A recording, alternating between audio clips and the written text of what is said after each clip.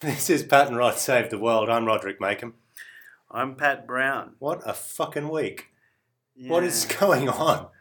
Well, as you can probably tell, Rod and I have managed to work ourselves into something of a lather about the news over the last week. And what we're going to focus on this week ending, I don't even know the date, the 13th of December 2014, is the report released on the torture program Run by the CIA. Which is incredibly depressing. Yeah. And we're going just to lighten the mood from that, we'll also be discussing some drone strikes. Yeah. So this is it's a terrorism-focused podcast, and the responses to terrorism by the United States in particular. And for any of our American listeners, I know we have a few, we should preface anything we say here with the disclaimer that, yes, we're aware that Australia is America's poodle so far as foreign policy is concerned, and that we are, foreign policy-wise, probably following along to the best of our ability, being the fairly sort of sycophantic partner that we are. Sycophantic little suck-up in foreign policy. It doesn't make me feel good to the extent that I care about being an Australian. It's not that gratifying when we just do as we're told. So the facts. All right. We'll we'll start with something I just read. It was a timeline of, a modern timeline of torture in America in an article. And it starts in 1988 with CIA Deputy Director of Operations denouncing torture, stating that physical abuse or other degrading treatment is rejected, not only because it is wrong, but because it has historically proven to be ineffective.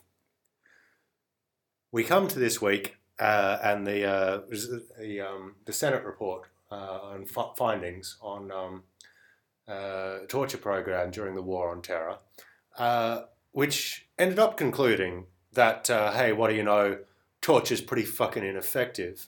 So in between that time, what happened? How did they get to it? I mean, obviously it's the War on Terror, but tell us who the major players are, Pat. By major players, you're talking about the CIA? Yeah. Okay, so the facts are still coming out, but essentially the CIA was caught off guard after the attacks of September 11, without a great deal of interrogation expertise or the ability to hold prisoners to interrogate them outside of the judicial system. Now, many people would say that's great. It's not such a fantastic idea to turn your intelligence agency into a jailer of foreigners. Mm-hmm. It sort of sounds a bit unaccountable. But this was deemed necessary at the time. They were picking up a lot of people in Afghanistan in particular. And a method was required to hold on to these people and interrogate them. So there are a number of ideas thrown about. People were talking about keeping them on ships in international waters. Some people were talking about bringing them back to the United States for them to face trial there. But ultimately, the solution arrived at was both Guantanamo Bay and a series of what became known as black sites, which were prisons that were operated by the CIA throughout a number of countries in the world, where they would hold and interrogate key terror suspects using all sorts of incredibly harsh methods. We're talking about severe sleep deprivation, one recorded case where a chap was not able to sleep for an entire week. We're talking about waterboarding, which was considered, by the way, by an observer of the waterboarding to be waterboarding to such an extent that it was actually more like close drownings. And we're also talking about the rectal insertion of feeding mechanisms. There must be some kind of technique to feed someone basically through their arse wall or their rectal wall. And these were medically unnecessary rectal procedures that were performed on the prisoners. Yeah, it just when I was reading about the various methods used, I couldn't escape the idea that these people just thought of like old school torture techniques, like grabbing someone and shoving their head into a bucket of icy water, or shoving a bloody broomstick up your ass or something, and just thought, oh well, how can we do that in a way that sounds vaguely scientific? Or vaguely like there's a reason to do it. And then they sort of went from there.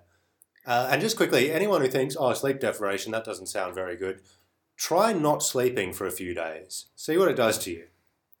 Yeah, it's pretty uncomfortable. And there is, of course, the usual mealy-mouthed denials about whether or not this treatment constitutes torture.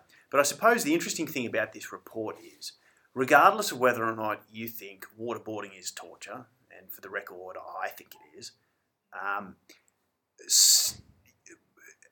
anally assaulting a man during his imprisonment in a windowless prison sounds awfully like torture to me. In fact, I can't think of any serious person that would consider that it isn't. Yeah. So, as Obama said, tortured some folks. Wasn't that Hayden? I thought it was Hayden who said that. No, that was Obama. Yeah, I'm sure Hayden said something similar in his incredibly folksy way of talking, which belies just how that fucking evil guy. He is. Michael Hayden. Like, honestly, if there is someone I could punch in the face right now, it'd be Michael Hayden. Really punchable face. And a bad human being. Genuinely bad human being. No question. So I think you made a point just before about the fact that it sounds like what they were doing was reading bad things that happen in other countries and then just enacting them. Yeah, like just let's find a way to like gussy this up a bit. Yeah, but the funny thing is that actually that might well be the reason for some of the techniques that were used. And the reason for that, I am not surprised, is that the CIA was really caught on the hop. They had no idea how they were going to run the program of interrogation. And they brought in 2 contractors who were psychologists whose previous work had turned on teaching operatives how to resist the interrogation and torture techniques if they were captured by a foreign enemy. And it's almost as if their job just flipped from that to actually imposing all the terrible techniques that they were training people to avoid. Yeah. And I can't find their names right here. I'd like to just call them out as real douchebags. But what I suppose really irks me is that they're also quite rich douchebags, since their company, throughout its employ by the CIA to perpetrate these horrific acts, was paid $81 million. So not only did America do terrible things, they footed the bill to the tune of $80 million to have these warped, Mengele-like psychologists create this program to torture people. Yeah. Just on that issue of learning from bad habits from other countries, it just reminded me of the thing you were talking before about Hayden and, we're not quite so bad as other countries. What was the... right. Yeah, just for a bit of context, like a bit of factual context is, like, obviously there are a bunch of people who are involved with this who are now on full offensive to dispute the findings of the report. Yeah. Michael Hayden being one of them. And his justification of this was, well, if everybody in the world treated prisoners the way that we treated prisoners, the standard of the treatment of prisoners in many places would really increase. And if you're stupid, you're probably going to go, "Oh, that sounds okay." No, no. Like if you're happy that your country is treating people slightly better than Saddam Hussein treated political dissidents, Well, significantly better. But like, if that's the standard, you're in trouble. you're fucking in trouble. And just quickly, something I think we probably haven't touched on yet in this discussion, but we're still fairly early into it. Not a lot of sympathy for terrorists here. Yes. Awful human beings, fucking stupid criminals, basically. Yeah, but here's the operative point, is that before you get to call a man a terrorist, Yeah. you're supposed to prove shit. That's exactly it. You don't get to just pick a guy off the street and dub him a terrorist and then justify every horrific thing you do to him thereafter on the basis that, well, he's a terrorist. Yeah. And I've lost count of the number of times where people have said, but they're just a bunch of terrorists in Guantanamo. And it's like, well, but no, dude, like, there's probably a significant number of those people who are not terrorists. Gul Rahman, for instance. Gul Rahman. To just call these two guys out. Oh, yeah. So, not that any of us is probably ever going to meet these people, but James Mitchell and Bruce Jessen, who had worked in the Air Force's Survival, Evasion, Resistance and Escape program, which subjected American military personnel to simulated capture and torture. So, it really is as if these guys just proceeded from a rule book that was based on all the shit you're not supposed to do, and they just decided to implement it. They're the guys who wrote the manual for the CIA. Good for them. Pretty terrible human beings. And I suppose it kind of, like, if you're attracted to a job where you teach people, you basically subject people to sort of simulated torture. Yeah, you're probably missing something. Maybe there's some problems there, and probably in future, guys like that are not the people you should have designed the programs around your interrogation of prisoners. So, the other really interesting thing is, I believe that this report it's reported two deaths. Yeah. One of those being Gul, who we mentioned a second ago. Gul Rahman. He had been doused with water and left chained to the concrete floor overnight, naked from the waist down. In a fairly cold part of the world. Yep. You can probably see where that's going. Yes, it was the Salt Pit in Afghanistan. That was the name of the black site, by the way. Cheery. It's a funny thing, actually. Names often reflect the colloquial understanding of a thing. And a name like the Salt Pit certainly was not chosen because it was a cheery fucking place. Breaking topic entirely for a second, but it just reminded me of the worst name in Australia. Do you remember driving through Abattoir Swamp? Holy shit, yeah, that sounds grim. Yeah, it was on the North Queensland trip. That's fallen out of my head entirely. It was late at night, and we were on a big road trip, and we drove through this tiny little, like, I wouldn't say there'd be more than a couple hundred people in the town, in the middle of backwoods North Queensland, and banjos playing, Abattoir Swamp, and I just remember thinking, don't want to break down an Abattoir Swamp. No, it doesn't sound very welcoming. Okay, so a little light-hearted interlude for a moment. Let's get back to the torture. Let's get back to Gul Rahman. Yeah. Now, the really interesting thing I think about this, and I'm yet to confirm this from other news stories, this was quoted in an article, ironically, in the New York Times, titled, CIA First Planned Jails Abiding by US Standards. It's a big call, considering... Really, it's like they started out with the best of intentions. Now, the death of Gul Rahman was reported because he happened to die during an inspection by a delegation of experts on prisons who were sent to assess the conditions under which the detainees were being held. They happened to be there when he died. Now, something tells me that that's a big coincidence that an overseer happened to be there when something bad happened. Yeah, you can't help but draw the conclusion that many more people just were disappeared. They died and they didn't end up on the record books because they didn't happen to have an overseer there taking notes at the fucking day that they died. Yeah. Just another quick little thing on Ghoul. I can't remember the article, I read it in this week, but not a terrorist, apparently. Mistaken identity, shouldn't have been there. Tortured to death, basically. Yeah, okay. I mean, not only a lot of people will say, well, look, if they were around and the Americans picked them up, there's always a good reason for it. And it's like... Stupid people might say that. Yeah. What you got to keep in mind is that a lot of people in Afghanistan had enemies, and they made false reports so that the Americans would pick up people that they didn't like. I hate that fucking guy. Here, he's a terrorist. Oh, look at him getting dragged away to the salt pit. Yeah, to the salt pit. I think also that it's worthwhile saying that, like, just to imagine the conditions here, to quote from this New York Times article,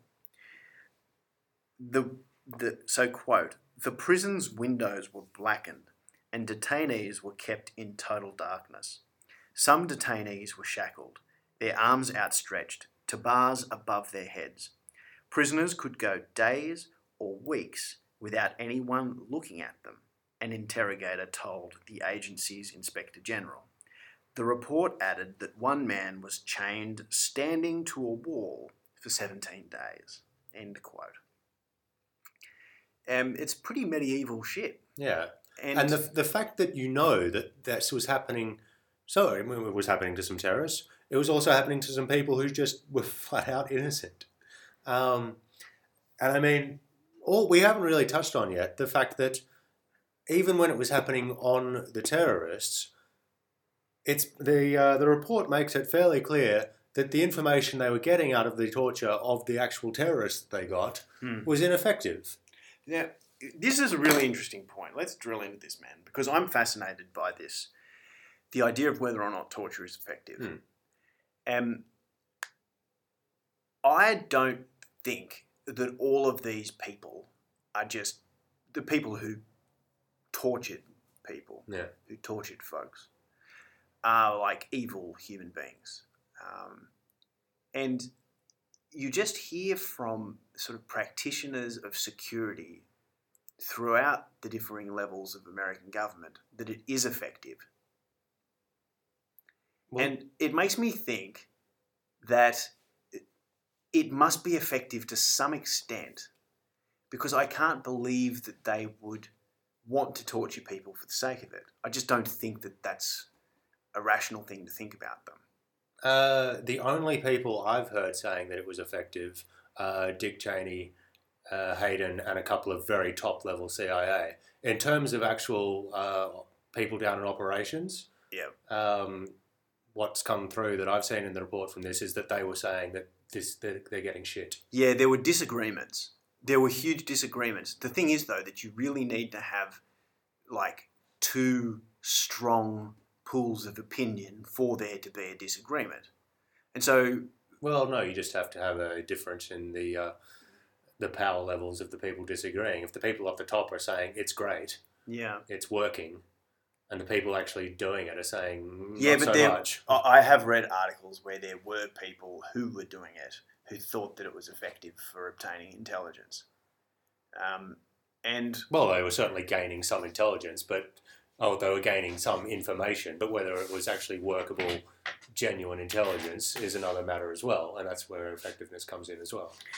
I mean, what do you think about waterboarding? Would you consider it torture? Yeah, I think it's definitely torture. It's just as much torture as dragging someone and holding their head into a bucket of icy water for 30 seconds. Like, it's... Sure. I mean, I consider it torture as well. Yeah. And I'm not advocating this at all. And we were talking before about the fact that while during the Blitz in World War II, where you had German bombers just wholesale dropping bombs on London during World War II. Carpetbagging a civilian city. Yeah. The Brits were famous for not torturing the German pilots that were shot down and captured. And that gives you a sense of moral resolve that just seems to be completely lacking in the American context. Well, I think that's another issue we should probably talk about, because in terms of morals and values, the US does and has for a long time portrayed itself and liked other people to think of it as the leader of the world and like a shining example of freedom and democracy and all these wonderful things. City on a hill, sure. Yeah. Sure. Now, that's all well and good, and the best of America over the course of its history, you would probably say, at times they have certainly lived up to that, and that's fantastic. But in things like this, when you're basically just saying, oh, well, all that stuff about all our morals and values that, we've been telling people about for decades, we're just going to ignore that now, but it's okay because we can, and we can do whatever evil shit we think is necessary. You lose any sort of moral high ground that you thought you might have. And I was saying before, your intentions mean fuck all, as far as I'm concerned. There is, whether you're a country or an individual, what you do is what you are.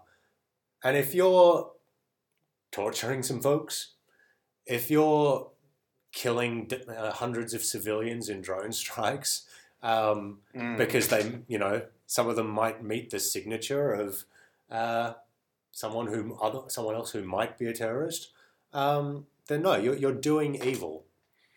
Let me point out, though, at this point, just before we kind of, really... It's easy to jump on the moral outrage bandwagon here. But what's worth keeping in mind, I think, is that while this report evokes a lot in the way of outrage, it's actually the first sign of America trying to fix the problem. Yeah, there is that. So while it's been laid bare, and probably only to, not fully, I don't think, it's been publicised now. That's actually an indicator of a significant amount of bravery from a large number of people.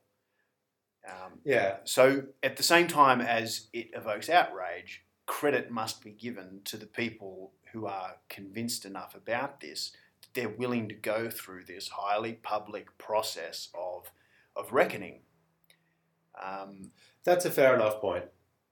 And I would agree with it insofar as the torture program goes, but we were going to get to it a bit later on, but I think it links fairly nicely here. With all this stuff with the torture report, and you have Obama going, "This isn't who we are," and then we get to signature strikes. Yeah, can we just stick on torture for a little bit? Yeah, fair enough. Because, that particular statement really pisses me off. This is not who we are. And the reason that statement that I hear from Obama a lot really pisses me off. Obama pisses me off a lot these days. Does he? In fact, he has for a while. Anyway, go on. The reason it pisses me off is because I think it's an implicit abdication of responsibility. It's saying, well, we should not be doing this. This is not who we are. We should be better. Well, no, actually. You should be better. You run the show, remember? This is not a kind of social worker consensus building exercise. You make the decisions. I mean, that is kind of a thing that George Bush had right in his toddler mind. He was the decider. And we seem to have gone from a guy on one end of the spectrum to a guy on the other end of the spectrum. And I've been unconvinced by critiques of Obama in terms of the leading from behind thing. I'm fine with America leading from behind. garnering support, getting a bit more global consensus before they do things. Yeah. But this idea that like somehow Obama is completely out of control, it just feels like he thinks he has no influence over this kind of stuff. And while there's a drone program continuing that bears all the same evil hallmarks as a program like this, it rings hollow. Yeah. What he's saying. So let's talk drones, man. Yeah. So I mean, there's been a couple of things in the news recently about the drone strikes. There's Human Rights Watch and Amnesty International decided to do some studies because there's so much secrecy around the drone strikes, and there's been reports about them killing civilians and all that sort of thing, but there hasn't really been any concrete studies done about it. So that's the problem. Yeah. So these two organisations basically did six.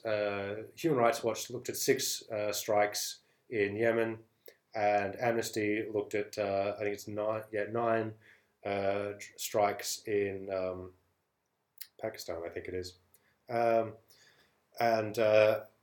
so 57 of the 82 people killed in the Yemen strikes were civilians. That's, I mean, a clear majority. Yeah. Oh wait, we've got another one.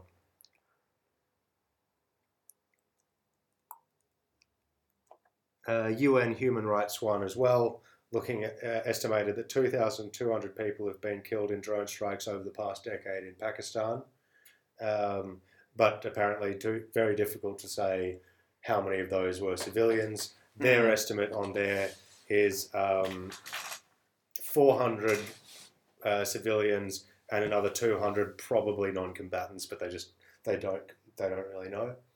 I think the interesting thing about this is the circumstances surrounding the drone strikes are very particular. Yeah. And the dynamics at play, so far as civilian casualties are concerned, are very unusual because in both Waziristan in Pakistan, Western Pakistan, and Yemen, we're talking about basically tribal-run remote areas that are completely outside the control of the governments that ostensibly run them. Yeah. And as a result, there's this kind of hermetic seal against information. I mean, obviously you can get information about these strikes, but the fact that the terrorists are hiding out there also allows the Americans to strike at them in such a way that it's very hard for information about what goes wrong in those strikes to get out as well. Yeah. I mean, honestly, if I was an Al-Qaeda operative at this juncture, I'd be pretty keen to go and hang in Karachi rather than Waziristan. Yeah. Do you want to explain what the signature strikes are just quickly? Sure. Okay. So signature strikes, and it's worth noting that reputable reporters, on the basis of anonymous sources, have described a new method of targeting called signature strikes. So the definition of a signature strike is that you do not have specific intelligence about an individual, but you target and kill them with a drone because their behaviour signature fits that of a bad guy. Now that can mean a number of different things. That can mean you are in proximity of a bad guy, or that even you are just driving a car around a certain area at a certain time in such a way that that fits the signature of a terrorist. Yeah. And that's enough, apparently. And the quote that I read in the article on the Huffington Post is that many, if not the majority of strikes, happen on the basis of this signature threshold. Yeah. Which is a disturbingly low threshold. It's an extremely low threshold.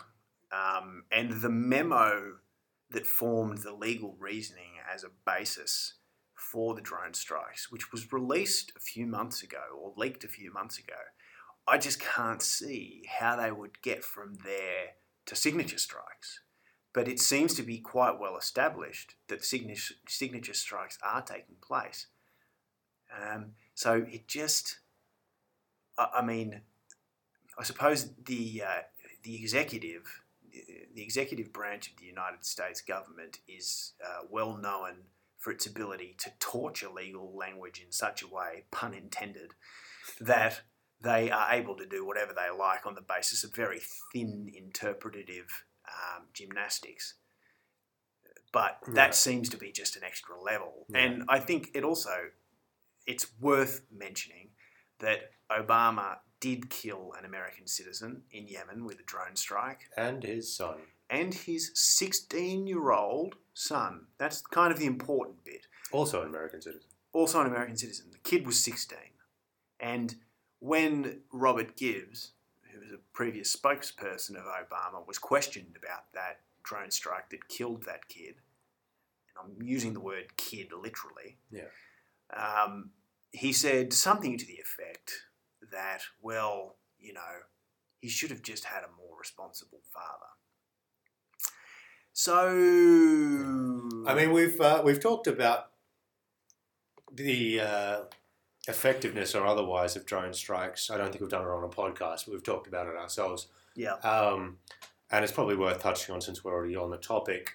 And that I don't think either of us have a problem with the idea of taking out a terrorist if you know if you have solid information that he's an imminent threat of killing lots and lots of people. And I was likening it to if you see a serial killer with a meat hook and a hacksaw breaking into someone's house, and you know he's a serial killer breaking into a sorority house, and you know the house they're breaking into is someone lives there who fits the profile of the people that he has killed, and you having a gun in your hand, you're probably okay shooting him. But it's that sort of, like, to expand that to a drone strike, you've got to have really specific information that who you're killing, if you don't kill them, lots of other people are going to die. And I can't get past the feeling that is simply not the case for the overwhelming majority of people who are getting killed in these drone strikes. Well, clearly the majority of the deaths caused are collateral damage. Yeah. At least according to these human rights organisations, who, of course, have expended a great deal in the way of resources and money to come up with a report. And they're always going to want to report something. I mean, no Human Rights Watch report is going to be that the Americans are behaving well. And I think that there's also a point to be made, by the way, that the people who compiled the report into torture did themselves a great disservice by not cleaving to the terms of reference, or the terms, what do they call it?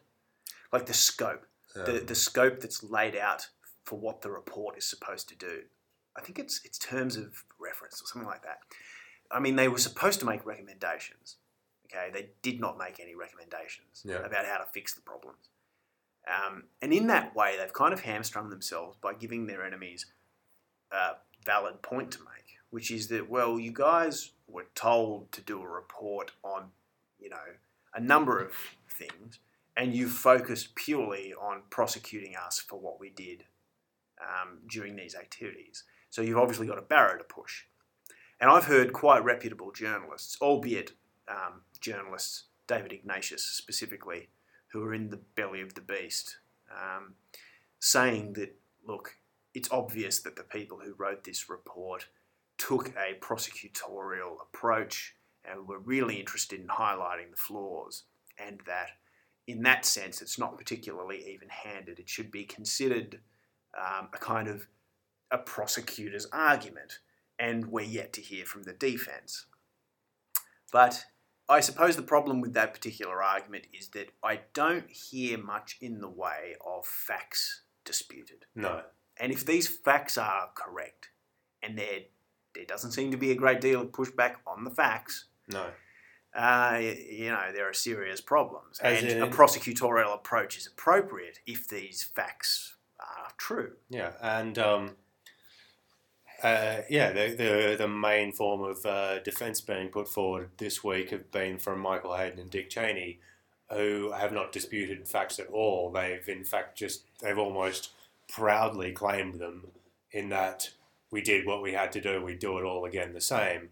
Yes, that's exactly, I heard that question asked of Michael Hayden this morning. And Cheney said pretty much exactly the same thing a few days ago, I think. Yeah. And it's why anyone would believe that Hayden and Cheney are telling the truth, two proven liars about a number of things over the past decade, two of the most genuinely bad human beings to be shat out of the American political system in living memory. Why you'd trust them on this is beyond me. Yeah, I don't think that they have much credibility either. But I noticed that I don't know, something about the way that American journalists approach people from positions of authority that I find to be really pathetic. I'll be honest, guys, to the extent that we have Americans listening, I don't understand. There just doesn't seem to be a culture of accountability around leaders in the United States in the same way that there is in Australia and Britain. I'd say there probably would have been once upon a time. Watergate, I guess. Yeah, but there's always been this kind of real deference to the commander-in-chief. They've always got that rhetoric. That's true, actually. There's certainly no deference to any Australian Prime Ministers. No, or any British Prime Minister. Yeah. And I mean, I think it's the difference between this sort of parliamentary approach where if you're a leader, you stand up and you argue the point. I mean, you've got to answer questions, but publicly. But in America, you've got these kind of canned press conferences where the nicest of the nice journalists are admitted to ask questions of dear leader. And it just seems like really it's such a shadow of a robust media, at least so far as holding leaders accountable is concerned. Not to go off on that tangent though. What were we talking about just before I went off on that tangent? Cheney, Hayden.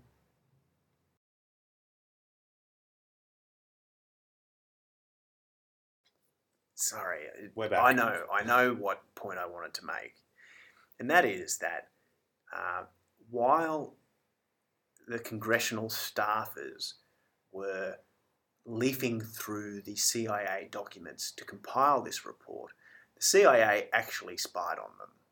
And this is now well established. There was initially some questions and a lack of clarity around particularly Dianne Feinstein, she's an American senator, and her staff, and whether or not they'd been surveilled. And John Brennan, the head of the CIA, in his silken tones, said, "We would never do that." And of course, it was subsequently discovered that they had. And that, yes, it's really unprecedented. You have the external intelligence agency of the United States surveilling a congressional oversight committee or congressional oversight group, which is really getting into super dangerous territory. Yeah, like if you don't have an immediate gut reaction against that, you've been brainwashed somehow. I don't know what's happened to you. There just seems to be this breakdown in the system, as you were saying before, at many levels. And I'm surprised that didn't get more play than it did, actually. Because, I mean, that's crazy shit. Yeah. One of the things which interested me as a journalist in the report was a bit where it was talking about how when it started coming out that this program was in place, I think it was mid to late 2000s. I'd have to go back and find the exact dates. But when it started coming out that this thing existed, it was around 2006. Yeah, the CIA started leaking information to friendly journalists, basically, and it didn't matter if the information was true or not. Well, I mean, they have their anonymous source, Yeah. and that's good for their journalistic career. Yeah. Publish. Yeah. Unquestioningly. I mean, it's a patent. Yeah. And so a bunch of people had their their opinions formed on all this stuff in the mid to late 2000s, based on media reports going, well, it's not so bad and it's totally effective. Yeah, and if there's one thing that Snowden and this particular report have taught me, it is that things are so much worse than they seem. That seems to be the only logical conclusion to draw from these disclosures. But to get back to drone strikes and the approval of them in principle is, I mean, in of itself, a pretty controversial, dangerous idea. Yeah. And I agree with you. I mean, I'm not against them in principle. But that's the thing. You can say in principle something works, while being realistic, being able to say yes, but in practice it's fucking not. So until you can get it to work how it should in principle, fuck right off with it. Well, I suppose when I say I'm not against it in principle, I'm saying that the use of a drone strike on someone who's not been convicted in a court is a reasonable thing to do in some circumstances. I suppose what I'm saying is that's a really controversial opinion to hold in the first place. Yeah. Because Western notions of justice have been based entirely on the idea of a day in court before the state can imprison you, let alone kill you. Yeah. But even in that, even in common law, there's exceptions of that could get into controversial territory here. But police officers being legally allowed to shoot criminals who are in the process of committing dangerous crimes, or at least getting off on Yeah, right. Yeah. Okay.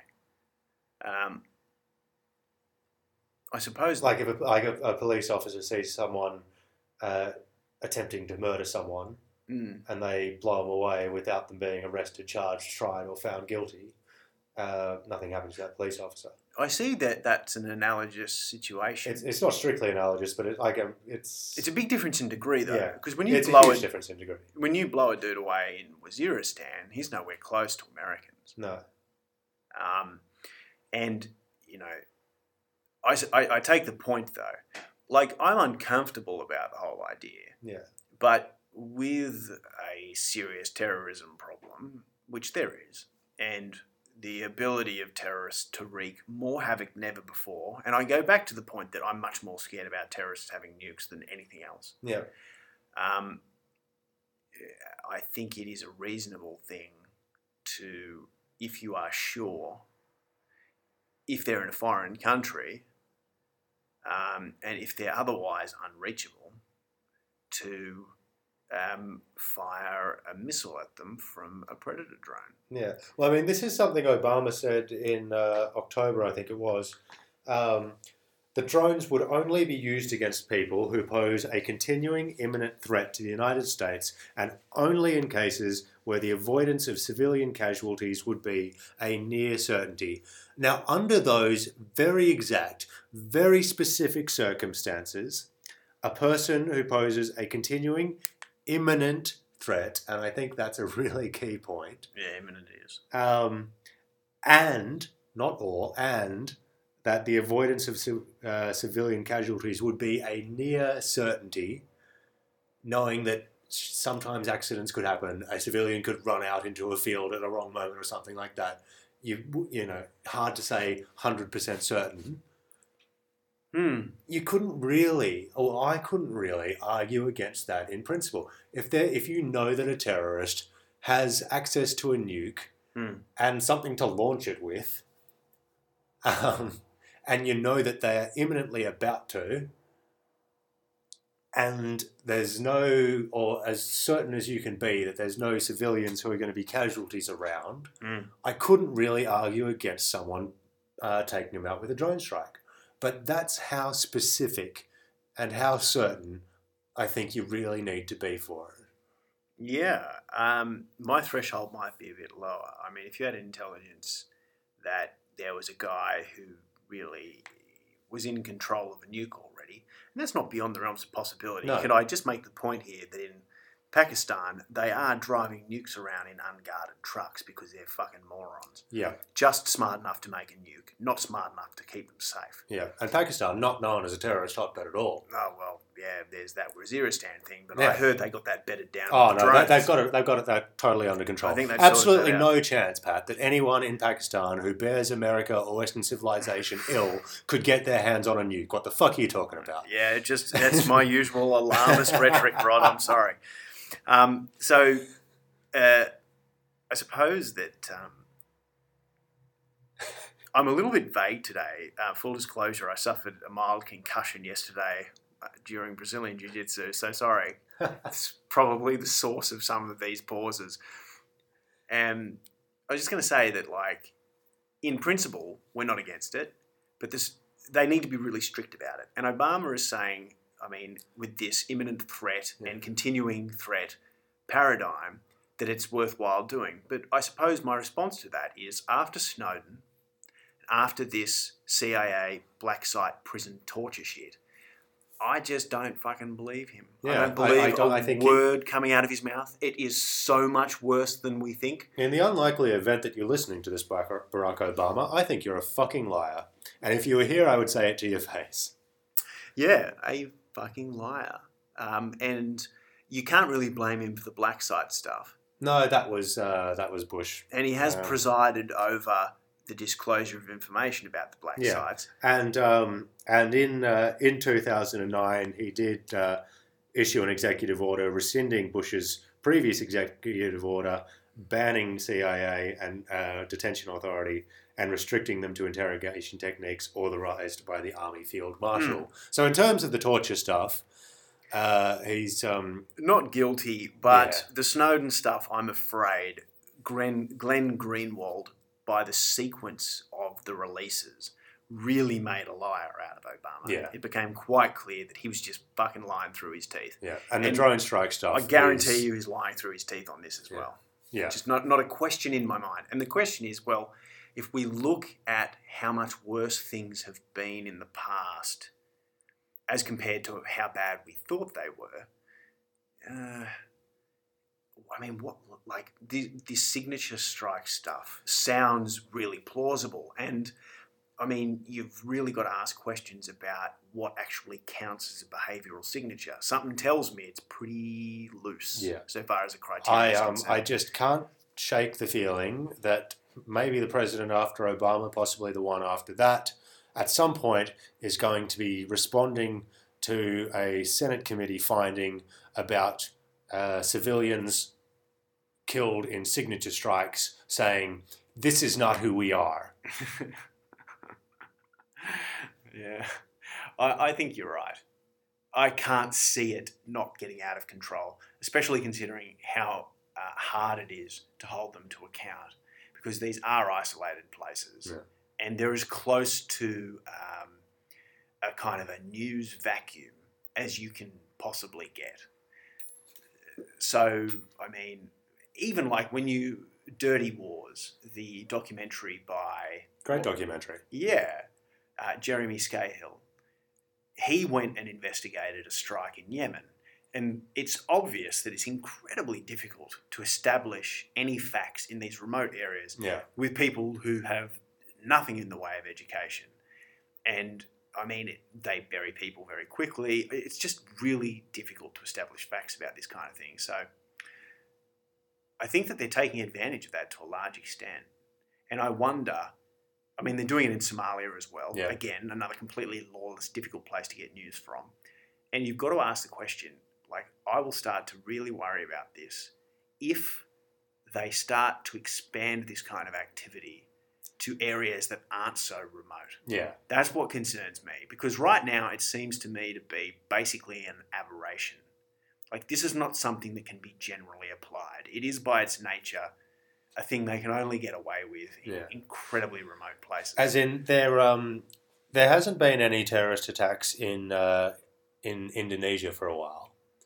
But in the 2000s, there were a few. There were. What happens if some Islamic fundamentalists from Aceh province in Indonesia or something, they've come down to Jakarta, and America gets some intelligence that they are planning a major attack on the U.S. embassy in Jakarta or something like that? Does a drone strike take out these guys in the middle of a populous, affluent, Western-friendly city?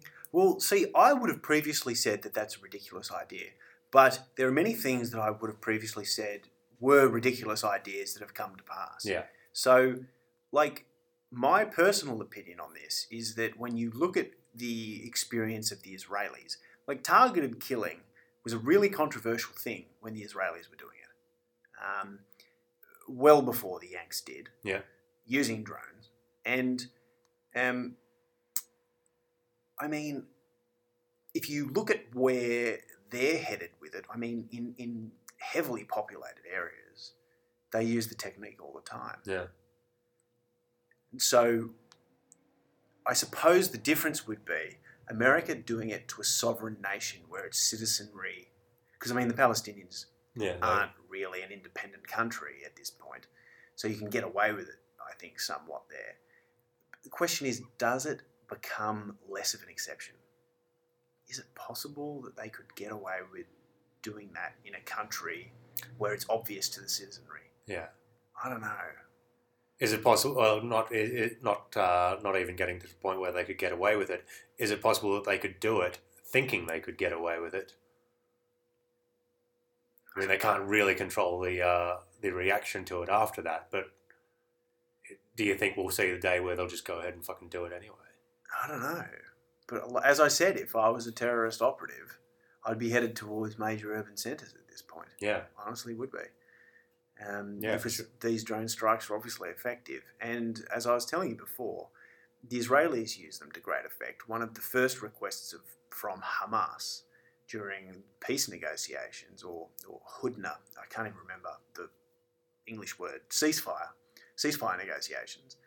One of the first things that Hamas requested was stop the targeted killings of our senior leadership. They essentially cried uncle. And I suppose that's an indicator of how successful it is in many ways. I think it's a fairly distinguishable case, though. It's a question of degree. It's a question of degree. It's a question of that's a very small target area with people they know exactly who they're targeting. They would have better intelligence, I presume. Yeah. Yeah. To try and expand that out into like a global war on terror with much worse intelligence, to the point where they're having to, have strikes against people who meet the signature of the behavioural signature of someone who might be a terrorist. I can't see that being anywhere near as effective.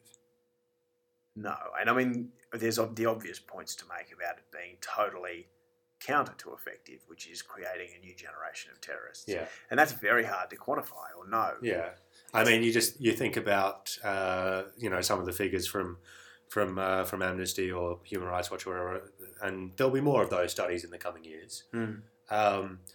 All of those civilians who happen to be in the wrong place at the wrong time, all their families, all their friends, they're going to be pretty anti-Western. Sure they are. And a lot of them could, pass that on to their kids, pass that on to their friends. Like, every single strike, I think they are creating more enemies for themselves. They're creating enemies. The question is, are they creating terrorists? I can't say that every enemy they create would go on to become a terrorist, but I'd certainly say some of them will. Yeah, that's the problem with it. It's hard to know. Yeah. And I guarantee you that there's a cynical CIA analyst somewhere that has said, well, what do we fucking care if people who live in dirt hate us? How much of a threat really is a guy who grew up in Waziristan? Yeah, someone probably said something similar about Al Qaeda and the Taliban in the 90s. Yeah, it's a distinguishable case though. Bin Uh, Laden always had an enormous amount in the way of resources. That's true. And he was well educated. You can't say the same for a peasant in Western Pakistan.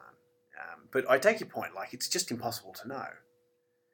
So, you know, as much as you can find people yelling death to America, whether or not the statistics are such that there are more terrorists created than eliminated. And also keep in mind that you're eliminating high-value targets, hopefully, although I can't obviously say that. But, I mean, if you're eliminating high-value targets, then they're worth a lot more than just a bunch of rank-and-file peasant terrorists. I know that sounds terrible. Yeah, but that's kind of the calculation you got to make. Those high value targets were once rank and file nobodies as well. Yes, that's absolutely right. That is absolutely right. There's no question though that when you eliminate a guy further up the chain, there's more disruption. Yeah. So look, I feel like we've spun out the chat. Yeah. Fucking depressing this week.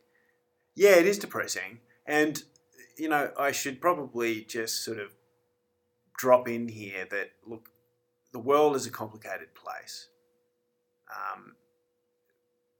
And I know that we've sort of indulged in a lot of moral outrage on this.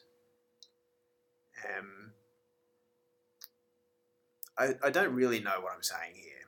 I suppose that we're not just on our high horse because that's what people seem to do a lot of these days. Like, I think that this is a genuine question about Western civilization that's important, and that it is important enough to actually get morally outraged. It's a question about where Western civilization is headed, and America is still the leader of Western civilization. So where America is headed is where the rest of us are. Yeah, unfortunately, when you're talking about Western countries, you're right. Yeah.